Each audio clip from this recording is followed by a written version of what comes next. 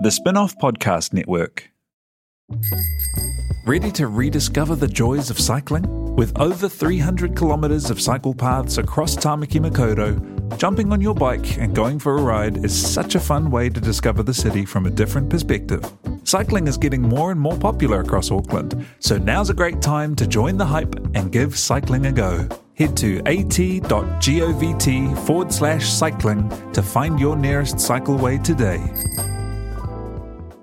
Are you making the most of your KiwiSaver investment? Generate is an award-winning KiwiSaver provider with a track record of strong long-term performance. Making a smart decision now could add tens of thousands of dollars by the time you reach retirement. Book a no-obligation chat with a Generate KiwiSaver advisor today at generatekiwisaver.co.nz/get-advice. A copy of the product disclosure statement is available at generatekiwisaver.co.nz. The issuer of the scheme is Generate Investment Management Limited, and of course, past performance does not guarantee future returns.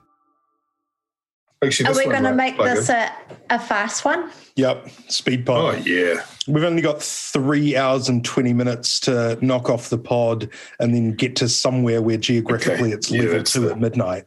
Escape to Taupo. Huntley. Huntley will be fucking going off at midnight.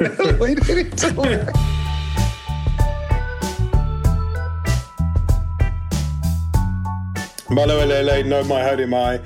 It is 8:42 p.m.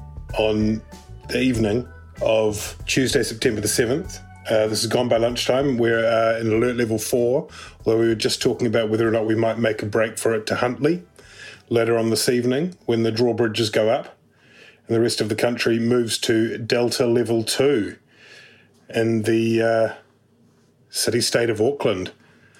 Kia ora, Annabelle Lee Mather. Kia ora, Toby Manhire and Ben Thomas. Also Ben Thomas. Kia ora, Ben Thomas. Kia ora. If while you're listening to this you are in alert level 2, wherever you are in Aotearoa, send help. Send food, send supplies. What would you like, Annabelle? What would you like to be couriered to you by a level 2 fan? Can Ben go first? I need to think about that. I have complex needs. Okay. Ben? If some of our friends who just happen to be passing through from Te Tai Tokerau to level 2 further down the country, just on their way, if they wanted to throw a giant heated bag full of KFC, onto the roadside in fashionable Eden Terrace, just think about it. A lot of stuff could fall off during your mad dash through the COVID-ravaged wasteland of Tāmaki Makaurau. Through the Suez Canal of Auckland. You two can be what was the name of that ship? Oh, the Evergreen? The Evermore? Whatever it's called. Bells. What do you want? If we're getting food deliveries and it's coming from Te Tai Tokerau, I'd like some fry bread.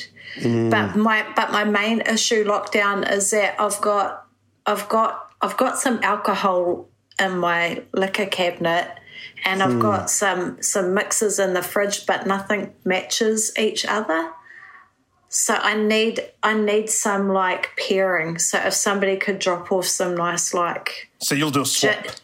Are you offering to do you're offering to open up trade channels to our friends in alert level 2? Contactless, obviously, but yes. Well, the struggle is real. Annabelle Lee Mather doesn't have the mixes that she wants to go with the spirits she's got. Ti here's with us as well. I don't know whether I can... he's got a microphone in front of him. Is there anything you'd like, Ti here, brought to you to the Badlands of level 4? Maybe pies from a bakery. But I think you can actually get those, can't you? Level 4. Can you? No. Did you not know that? That's not legit. And Pasadena pie. No, they don't. All the bakeries are just selling it's all all those arguments in Australia over whether something's value added or not. So salted nuts have GST and unsalted nuts don't. So it's all the bakeries are selling a croissant. But that's it. Nothing that's been improved by having pastry wrapped around meat. Nah, I don't want any of that shit. I want a jelly-filled pie from a bakery with a whole thing of chips. Okay. It's just Can I tell you a traumatic lockdown story about not having something you really need? Yes. So I really needed tweezers, but I didn't have any. And as one goes down the path of life, one's stray eyebrows start to stray further than their eyebrows and potentially onto other parts of their face. Or different parts of the body entirely sometimes. Yeah, so I was having that situation, but I had no tweezers.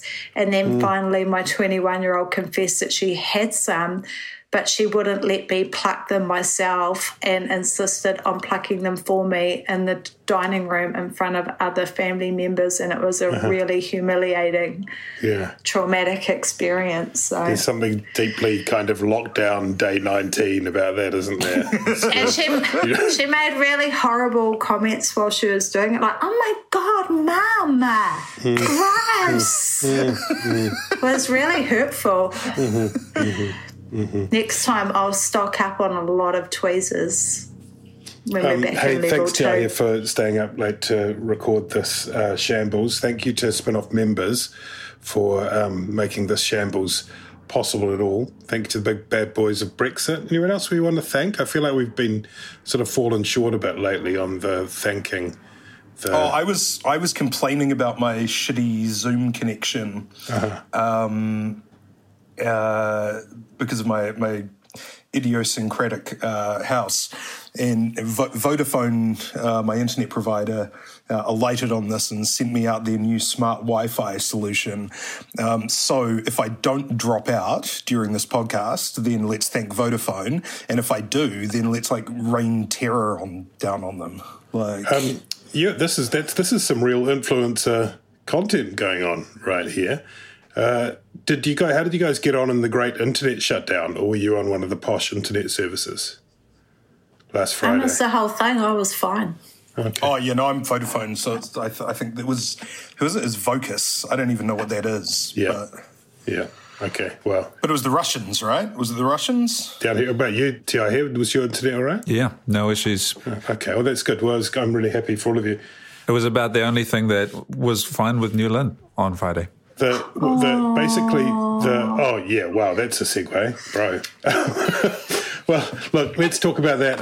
It was a hell of a Friday, and we found out on Friday afternoon the news started sort of seeping through that there'd been a stabbing at the Countdown at Lynn Mall in West Auckland, and we gradually kind of got bits of information and learned that a man who'd been under 24/7 surveillance by police had gone into the supermarket and grabbed a knife off the shelf, and he ended up injuring 7 people before he was shot dead by one of the plainclothes police officers. Mercifully, no one, as we speak, has died apart from the attacker. And I guess...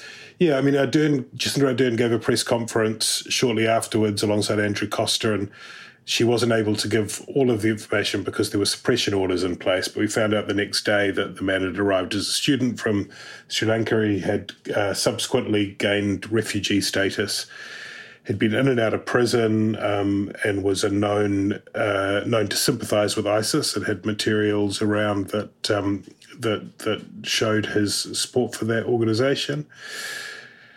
And then I guess there were a couple of questions that emerged out of that as far as the politics goes. One was everything done that could have been done to stop everything leading towards that awful scene on the Friday afternoon? Did police and the corrections and the Crown make the right calls? And then I suppose coming out of that, if there was something missing in the law, specifically whether there is a missing bit of law that makes planning a terrorist act a criminal act, which it isn't currently in New Zealand, but the legislation that stemmed out of the Royal Commission, which looked into the Christchurch mosque shootings, that's currently in select committee. And we've learned that is now going to be expedited and going under urgency, and the Prime Minister has said before the end of the month. What's your take on all this, Ben? are you worried about legislation being made too quickly in response to a terrible event? Yeah. Look, I think that's there's two major concerns that come out of this. The first is, was there something missing in the law? So I think it's long been accepted that there is, and this goes way back to 2008, when David Collins, the then Solicitor General, since a High Court judge, I think now on the Court of Appeal, refused to give leave for prosecution under the Terrorism Suppression Act for the sort of cosplayers up in Te Urewera, who were apprehended in this very sort of theatrical kind of Operation 8, which had sort of widespread fallout, I think, for the communities, particularly up in Ruatoki, where those raids took place. Look, I think that, obviously it's terrible to talk about, things going right in this case, because you don't ever want to see a situation where, I think it was five or six people are taken to hospital, some of them with serious wounds. But you would have to say this is a good outcome and a vindication of the activities of our police and our security intelligence agencies. Andrew Little, in a ministerial statement today in Parliament, gave a good breakdown of, how exactly do you kind of criminalise planning for a terrorist act. Because, obviously, for instance, using 9/11, which is where all of these laws sprung from, you don't want to wait until people have crashed into a tower. That's far, far too late, right? But under the current laws, planning is not an offence. And, Andrew Little set out, the difficulties, at what point can you sort of say, well, we can apprehend this person. If there's a number of people involved, it's easy enough. There's a conspiracy, right? You've got an agreement between people. They're holding each other to this. They've made a plan. If it's just an individual, and this was clearly a pretty disturbed individual, without getting into sort of armchair diagnoses. This guy was not Osama bin Laden. He was never going to bring down the government of New Zealand or do anything even approaching that. He was just dead set on getting a knife and stabbing someone over quite a long period of time. How does the law accommodate that while not catching people who, might be sort of cosplaying and playing soldiers up in Te Urewera, which I think everyone kind of agrees was an overreach, under these laws. So, these are tough questions, and I don't think there's any reason for them to rush it under urgency. I mean, without sounding glib, we are safer than we were a week ago. There's no pressing need to rush this law through without making sure that you're getting it right, because you do have dangers on both ends, which is not catching the people you want to and then catching people who shouldn't be swept up in terrorism laws.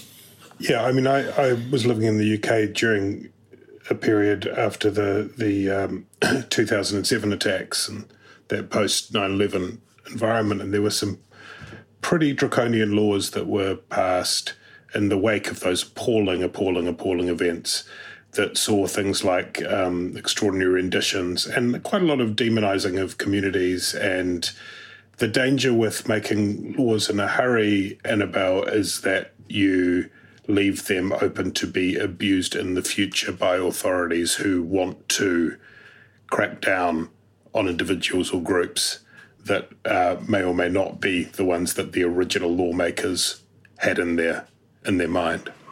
Yeah, and unfortunately, as Ben says, we've already seen that happen in Aotearoa, and I think he's right that we shouldn't be rushing through this type of legislation through urgency. Just to your point, Tobe, about about post 9/11 and some of the security measures that were brought in after that. I know that in parts of the Pacific where the new aviation rules applied, and all of a sudden all of these tiny little Pacific Island communities were required to build all sorts of huge crazy fencing around airports and introduce all sorts of security measures that created a real problem too. But in terms of this individual, I know the Mental Health Foundation was very quick to come out and say that, you know, what he did is not necessarily a mental health illness, but clearly he was a very disturbed individual, and it made me think about, you know, what is the type of support we put in place for refugees, because dealing with mental health is difficult enough when it comes to New Zealanders who are born here and already here. And I think it's, you know, an area where we probably could offer a lot more support to the organisations that work with those type of people. Yeah, and this is one of the issues is, you know, we've seen a lot of commentary. I think, you know, generally people are quick out of the blocks to say, let's not, you know, and the Prime Minister was quick to say this, and a lot of journalists have been as well, you know, let's not tar, you know, obviously the Sri Lankan community in New Zealand Absolutely. with the actions of this one person. I mean, quite clearly, right? And there is a question, you know, especially now that we have this issue of basically a flood of people coming out of Afghanistan, when there has been a move, you know, particularly in an excellent column and stuff in the Dominion Post last Wednesday by me, saying that we should take more Afghan refugees.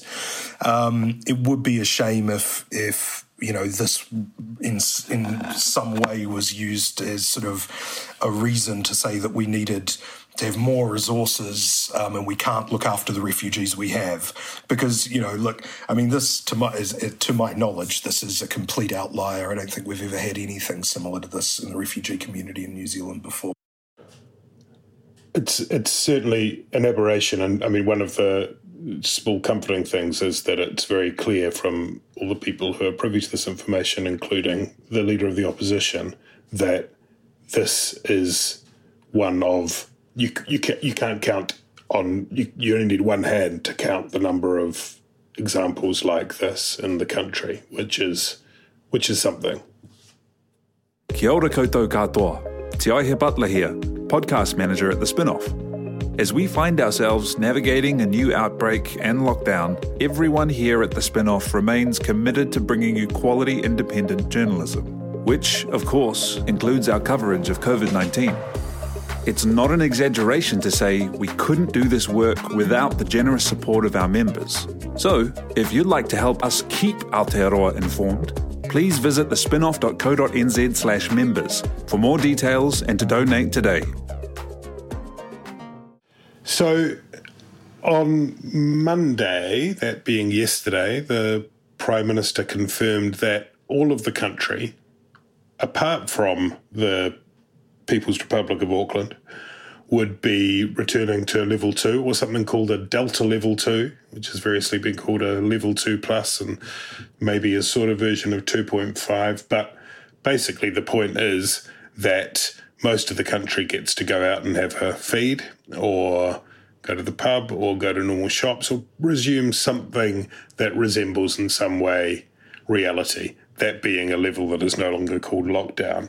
And it's an interesting thing. I don't know what you guys think. I don't think anyone was madly surprised by that. It seems reasonable. It seems reasonable, first of all, that the rest of the country gets to move down a level, and second of all, that Auckland remains in this most strict lockdown. But it does create an interesting, I suppose, juxtaposition. It's the first time, I think, that there has been a gap of 2 levels between one part of the country and another. How's it gonna play out? Peer into your crystal ball, Annabelle Lematha, and tell us.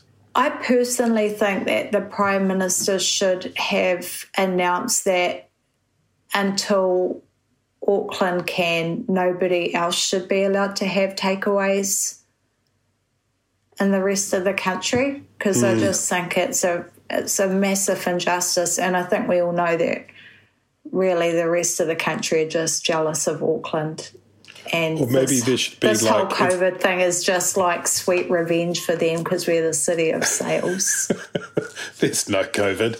It's just the final vengeance against the evil 09 brigade.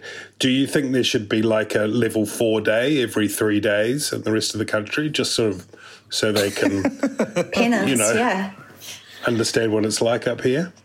At the very least, like, you know how when you post stuff on Facebook about COVID now, it brings up the little warning? Like, there should be something so if people try to post their fast food photos, it gets, like, taken down. Flagged. Or just warning, this sounds really, really sanctimonious. Do you want to post this tweet? Something like that. Okay, counterpoint.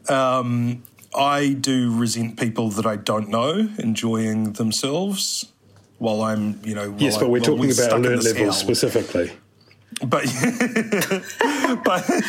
but see, actually, because part of the problem with the kind of the sort of descent into madness of level 4 is that in addition to being like, penned in your home and allowed out for one stupid little walk every day, like a dog or something, anytime you kind of try and get respite from that by, contacting, your friends or loved ones or family, you say, so what have you been up to today? And they go like, nothing as required by law. And so and so it turns into this kind of deadening sort of exchange. And I actually don't mind the idea that, I will be able to reach out to people who are doing anything just so that they can slightly live vicariously through them, like a little bit, like I'll get mad at them, sure, in time. Will it permanently damage our relationship? Yes, but day to day, it might give me some cessation of just like the numbing tedium of level 4. One of the interesting things that is coming out of all this is they're now introducing, I think it's once every 7 days, people who are routinely crossing in and out of the fortress, Auckland, will be required to do testing. And in the course of that, Ashley Bloomfield said today or yesterday that there's going to be much more routine saliva testing, which seems kind of overdue, right? Like I cannot pretend to understand the intricacies of this, and I understand there are arguments for and against, but it really does seem like if you're asking people to get quite routine testing and what they call surveillance testing, which is the way that they're regarding it, that it is just people are a lot more open to the idea of spitting in a tube than they are of getting something stuck up their nose. Have you guys been tested in level 4 again this time yet? I got tested and it was unpleasant. Like it was fine, but it was like a sort of weird feeling. But the strange thing was it was unpleasant in a different way to how I remembered. Like it didn't feel like I remembered from, I think last year was the last time I got a test. And I don't know. Maybe they just change it every time just to keep you on your toes. But maybe you've changed. Maybe I've changed. Maybe my nostril exercises are working, and it's just a whole different ballgame there. I don't really understand the science either. All I know is that most of the experts have said that we should be getting saliva testing, especially for that routinized surveillance, and particularly for essential workers, up and running much, much sooner. There have been a number of articles about why this hasn't happened initially a few months ago. Nobody could figure out why, including the Ministry of Health and one of the companies that they had contracted to start doing it. So, it's just one of these sort of inexplicable failures. And, I think the Bluetooth issue was another one of those in terms of, we learned that for the first 2 weeks of lockdown, the contact tracing, which we'd been told was at a gold standard as a result of various reviews and upskills last year, wasn't even using the Bluetooth information that the app was collecting. And no satisfactory explanation was really given for that, kind of grab bag of sort of deferrals were sort of issued. But it honestly does seem sometimes like the reactive response really is just a number of bureaucrats and politicians kind of juggling things in the air, and sometimes they just drop them and just forget about it. You know, they're kind of like characters who get introduced early in a mini series on Netflix, and they're like the woman who gives birth at the beginning of White Lotus. You know, they come. You know, Bluetooth tracing was meant to be this integral part of our response. It appears on screen at the beginning, and then you never hear about it again. And there just seem to be a bunch of loose threads like that. You know, saliva testing is another one of them.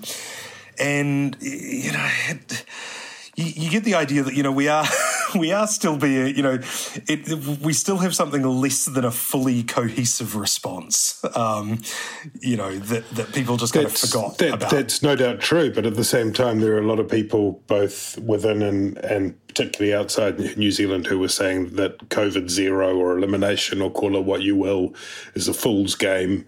They'll never do it. They can't stamp it out. And we've just had days of 2020 and 21, which, as my brother-in-law said, is like a good game of blackjack. And we are stamping it out, Annabelle. We are. We're stamping it out. Are you feeling good about it? Are you feeling good? I am feeling good about it.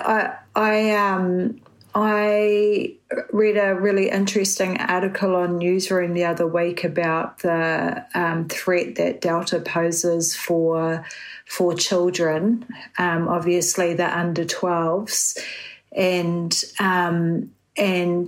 so I think, you know, until there is a plan for how we protect them, because obviously the Pfizer vaccine isn't approved for children that young, that we are morally bound to keep pursuing an elimination strategy. In terms of the criticisms of the response to COVID, no, I don't think anyone would disagree that an essential part of that is Her Majesty's loyal opposition. And so no one would argue that the National Party should not be leading the charge in that regard. But what we've seen in the last week and a half as Parliament has returned is quite a spectacular immolation on the part of Judith Collins, at least at the first part, in terms of making the story. She would argue, in the way that a sailor complains about the sea, that it was the media that did that, making the story about her return to Wellington rather than about the need for an opposition. What did you make of all of that, Annabelle, as it played out? I thought the interview with Indira was kind of bizarre, particularly the line that she was running that, you know, that there was some sort of left-wing conspiracy against her, and that, you know, why wasn't the media asking questions about vaccine, and she was the leader of the opposition, she wasn't the story. But anyone who is an elected member to Parliament is open to scrutiny and is not above being questioned by the media, and the stance that she had taken on you know, refusing to have a virtual Parliament, I think was absolutely a worthy question line. One of the things that I thought was interesting was when, you know, as someone who has railed about how bad the vaccine rollout has been, is that all of her MPs have been vaccinated. So it can't be that bad. Ben, that came on the same day as, I think that interview on Breakfast with Indira Stewart was on the same day as Judith Collins stood up in the first returning of in real life Parliament and kind of let rip what seemed like a pretty unhinged speech attacking really hard Grant Robertson. And I thought it was quite marked in its contrast with when the COVID response spokesperson, Chris Bishop, stood up, having very recently been stripped of the role of the shadow leader of the House, and began his speech by saying, "This is great to see people being vaccinated. Tribute to essential workers, blah, blah, blah." What happened to her on that day? Yeah, so, you know, if you go back to first principles, I think, you know, entirely constitutionally appropriate that Parliament reconvenes probably that it's done in person. I don't know how many of us have had 120-person Zoom calls. I'm not sure that they work out particularly well. This idea that it was a huge threat to safety seemed very, very overblown to me. If people can go and click and collect their burger fuel, I think they can probably have a few people running around the giant dusty halls of Parliament without causing a public health crisis. In terms of a day of horrors, I think there has a lot of the criticism that National, had the focus on themselves, starting off with Collins's reshuffle, which really seemed a bit punitive against, some of the better performers in her caucus. Bishop, Eric, and Nicola Willis was moved off the Finance and Expenditure Committee. Then followed it up with, I don't think I've got a lot of time for Indira Stewart. I think she's a very good journo. The interview was not great, and it kind of became a bit of a quagmire for both of them. At the same time, the opposition leader should never, get into that kind of area, particularly of attacking the media and getting bogged down for, it was almost 9 minutes. It was a very long time to just seem like you're a bit crazy on TV. The other thing, actually just on the point, one of the things that Collins said before the interview went really off the rails was that they couldn't do Parliament by Zoom because none of them had ever been taught how to use Zoom. And actually from that interview, I kind of got that idea. There seemed to be like some sort of like $10 Kmart ring light that was sort of washing out. She looked like she looked like she was emerging from one of those vortexes in a Marvel movie or something, just blinding everything. It reminded me of someone who'd never used a telephone before and was just sort of shouting into the telephone in the hope that the little man inside there would hear. It was a kind of... And I think a lot of these problems were tonal problems rather than anything really substantive. When we got into the House later that day, that speech, which did attract a lot of derision and did look kind of manic, had that been in a full House of Parliament with people barracking and booing and waving cheering paper, and stuff, it would have been totally normal, right?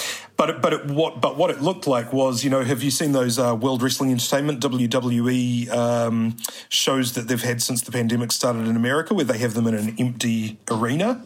Right. And you have all these guys, doing their sort of, Stone Cold Says So sort of, they call them promos in the ring, and they'll stop for where there would be booing or cheering, and they do them in that kind of exaggerated way. And when you don't have the crowd in there reacting to all of those cues, they look like they're mental. And, it's this kind of incredible sort of postmodern sort of Brechtian theatre performance.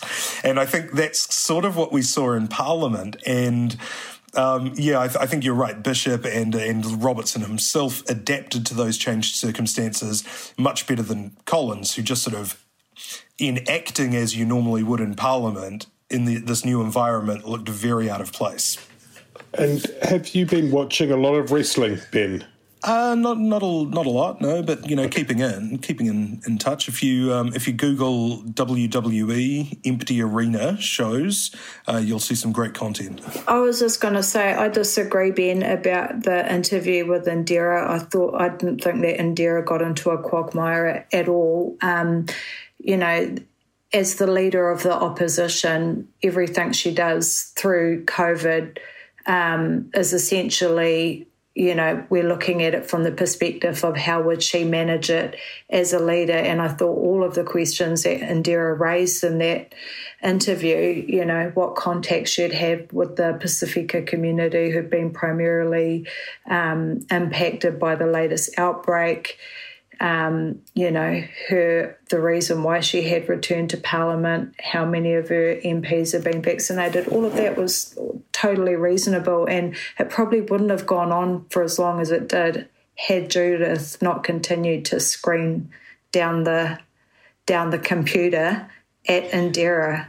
Oh, who is very gracious.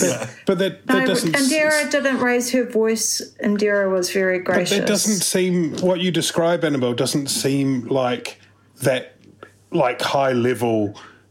Many of us have those stubborn pounds that seem impossible to lose, no matter how good we eat or how hard we work out. My solution is PlushCare.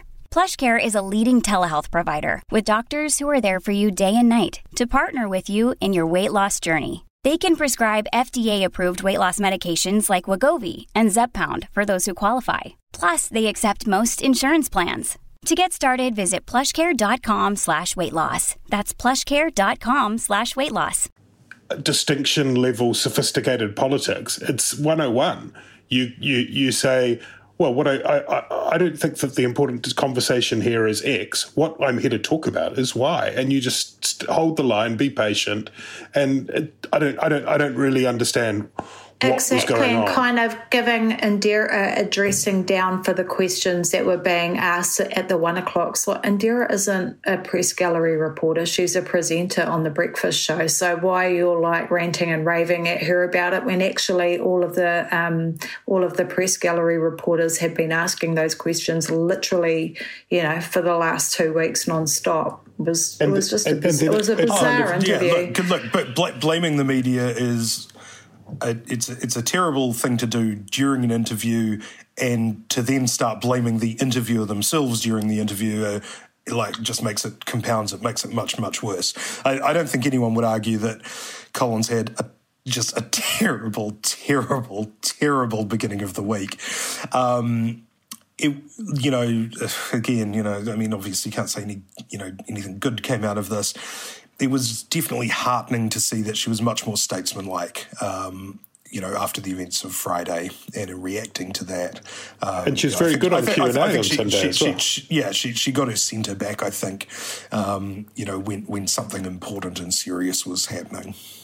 I thought I personally, I think it's probably a good idea for her to be in Wellington. I mean, it was interesting to see Carolyn McKelney, who's the Director of Public Health, say in one of the press conferences in the last few days that she'd been up to Auckland to go and observe some operations and come back down and, from Wellington Level 3 to Auckland Level 4 and back again.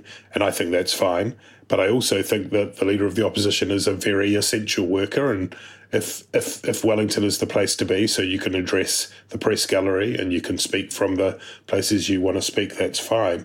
So it's as much... I feel like somehow they misjudged so much of this to lose an entire week talking about themselves, but also whether or not they would have been better to simply insist that the Epidemic Response Committee, which we saw last time around, I think we even talked about on the last pod, whether or not that would have been the solution, where you get the opportunity to call ministers, to call officials, and to have sustained questioning rather than the kind of Punch and Judy nonsense of question time.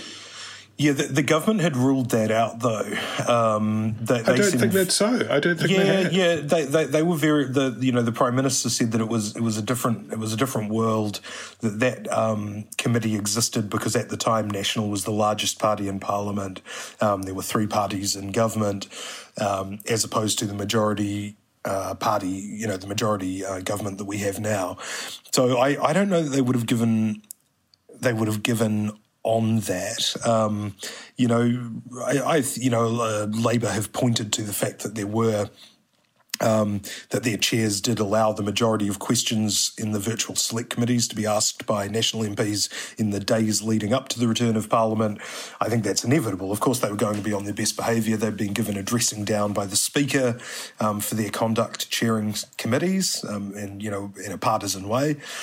And they were, of course, going to, put their best foot forward in talking about why, that was a better alternative than reconvening Parliament down in Wellington. So I don't think they get any points for that. I don't think either party, covered itself in glory on that. National, a bit of a no-win, in the sense that if you do reconvene Parliament, you are sort of rattling around in this haunted house and you get the kind of outcomes that we saw last week. I don't think there's any, question that as Leader of the Opposition, it's appropriate for her to be in Wellington. It's more about requiring Parliament to sit again, and all that entails, even with the reduced staff. The people that go and clean Parliament at night who might come from, vulnerable communities when it comes to COVID, those are those are more of the issues, or MPs who represent communities with low vaccination rates and all of that sort of stuff in the middle of a Delta outbreak was more the issue, rather than whether or not Judith herself, Collins herself, should be in Wellington. Let's deal with then the other leader of the opposition, David Seymour, who made some headlines, I guess it's fair to say, yesterday when he tweeted a Māori priority vaccination access code for the Waipira Trust vaccination centre at the Trust Arena in West Auckland. And then immediately after that, he sent out a press release saying, why should some be able to jump the queue and others have to wait for weeks? Annabelle. I mean, what do you say about...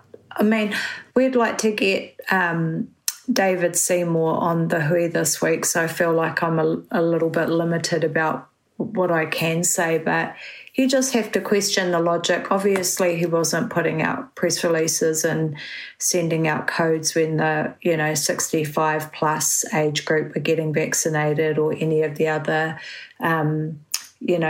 sectors of society who are MPs. rendered vulnerable by COVID. Exactly. So why you would choose to do it when it comes to Māori, who we know have a far greater chance of dying from COVID. I mean, we had a whānau on the Hui on Monday night who lost 2 whānau members, and several members of their whānau also ended up fighting for their lives. Like, it's already costing lives. So why you would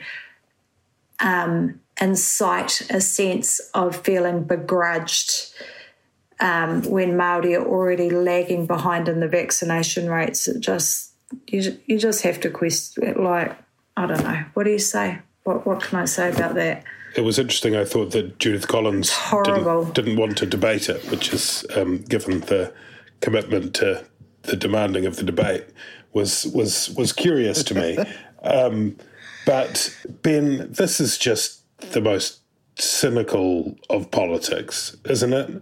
It's just everyone who's been paying attention knows the reality of health for Māori in New Zealand.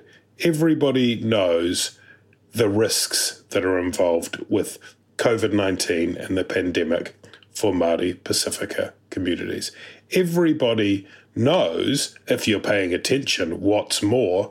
As Rawiri Jensen pointed out in a piece for the spin-off today, even if you don't want to get involved in that sort of stuff, it is for the betterment of the entire country that populations whose rates are lower are prioritised in order that we get the fucking rates up. I mean, it's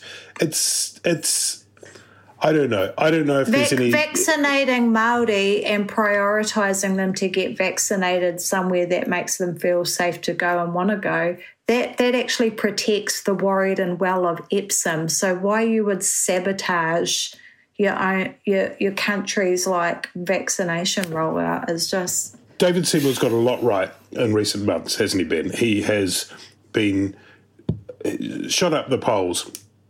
It's been discussed, including, I think, on this esteemed podcast, whether or not he earns the mantle of the opposition leader with the National Party struggling. But this just... Is there any defence for this? Is there even any devil's advocacy for this? It just seems contemptible. Yeah, look, I mean, I think it was a real dick move, right? Not even, not just or not even for the reason that, the particular vulnerability of Māori communities, but more for even the point that he was trying to make, which was the prioritisation, which is that it's open slather right now for everyone. Everyone's got time to sit in a queue. We're all in lockdown, right? Like, no one's got anywhere else better to be in Auckland right now. And actually, if you're really committed to getting a jab quickly, you can find either pharmacies or the walk-ins or the drive-ins where you can get vaccinated, you can bring that very much forward. And the other point is, the Waipirera, they were were they the first site that started vaccinating in Auckland? I think they were. And they've done about 53,000 people, of whom only about 3,000 have been Māori, even though that's actually the community that Waiparere is set up to service. Heaps of middle-class white people I know from central Auckland have been going out to West Auckland, jumping the fucking queue this whole time since, and forcing their way through because, they want to get their vaccinations out of the way. So this idea that somehow Māori are stopping ACT voters from getting vaccinated in a timely fashion, it's just ludicrous. So it doesn't even stand up on its own internal logic, even if you didn't accept, that Māori were more vulnerable. That the other argument, of course, or the other thing is that we actually need everyone vaccinated because the government hasn't set a target, right? They haven't said, well, once 80% of the country is vaccinated, we open up. And that's because you've got to have equities and you've got to make sure that everyone's sort of looked after. It's no use if, 90% of Pākehā are vaccinated and, 50% of Māori and Pacifica. We can't open up under those circumstances, right? It's no good if, everyone in the South Island's vaccinated and nobody in South Auckland or the North Shore is, because that's where all the outbreaks have been. And so, It was just a real dick move from him. He could have made the same point, and it would have still been a bad point. It wouldn't have had any logic to it. But he could have made the same point by blurring out the code and not making it look like he was actually trying to undermine the actual, efforts to vaccinate. And even then it would have just been a stupid thing to say because it would have just still been be punching down, eh? I don't even think it's. I just think he got everything on this wrong. Like every sort of basic assumption that you could make in relation to it. The idea that. Even the idea that Māori are being prioritised is just wrong. It's not true. If there's one site where Māori will get to skip one big queue to join another big queue, that's fine. Who cares? Special treatment for Māori. The special treatment is 50% more likely to die from COVID. It's just so special.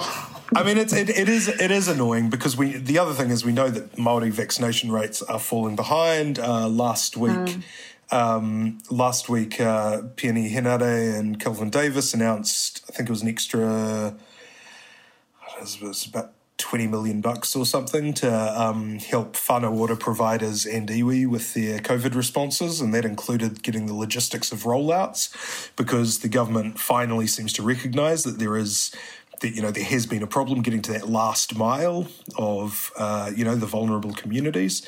I actually think the government's vaccination comms has not been great over the last 6 months. It seems to have ramped up now. It's good that the Prime Minister's boosting it. Things seem to have picked up since the outbreak, but I don't know. I think they missed a trick on it, just like they have with vaccination in general.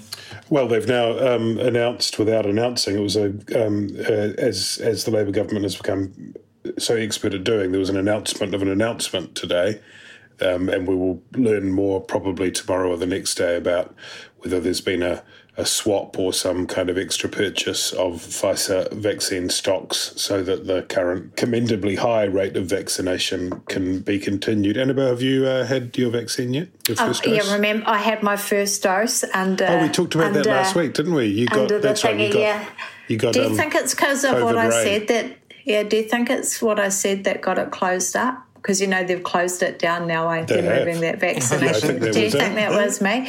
But just in terms of the announcement about the extra vaccines, have you guys heard of that paperclip theory? Like you swap a paperclip and you hope to trade it all the way up to to a house. Well, that's like, so that's like me and my mixers.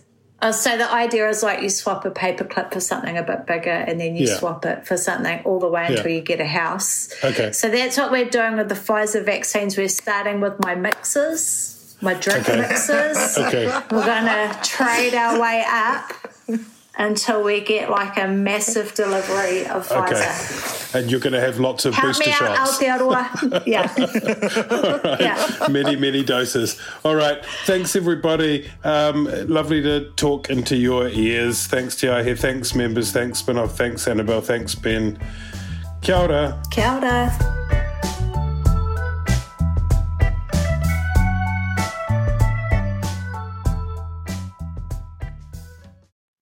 Kia ora e te iwi, Te Aihe Butler here, podcast manager at The Spin-Off. If you enjoy listening to our podcasts, consider supporting our mahi by signing up to become a Spin-Off member at thespinoff.co.nz/donate. The Spin-Off Podcast Network.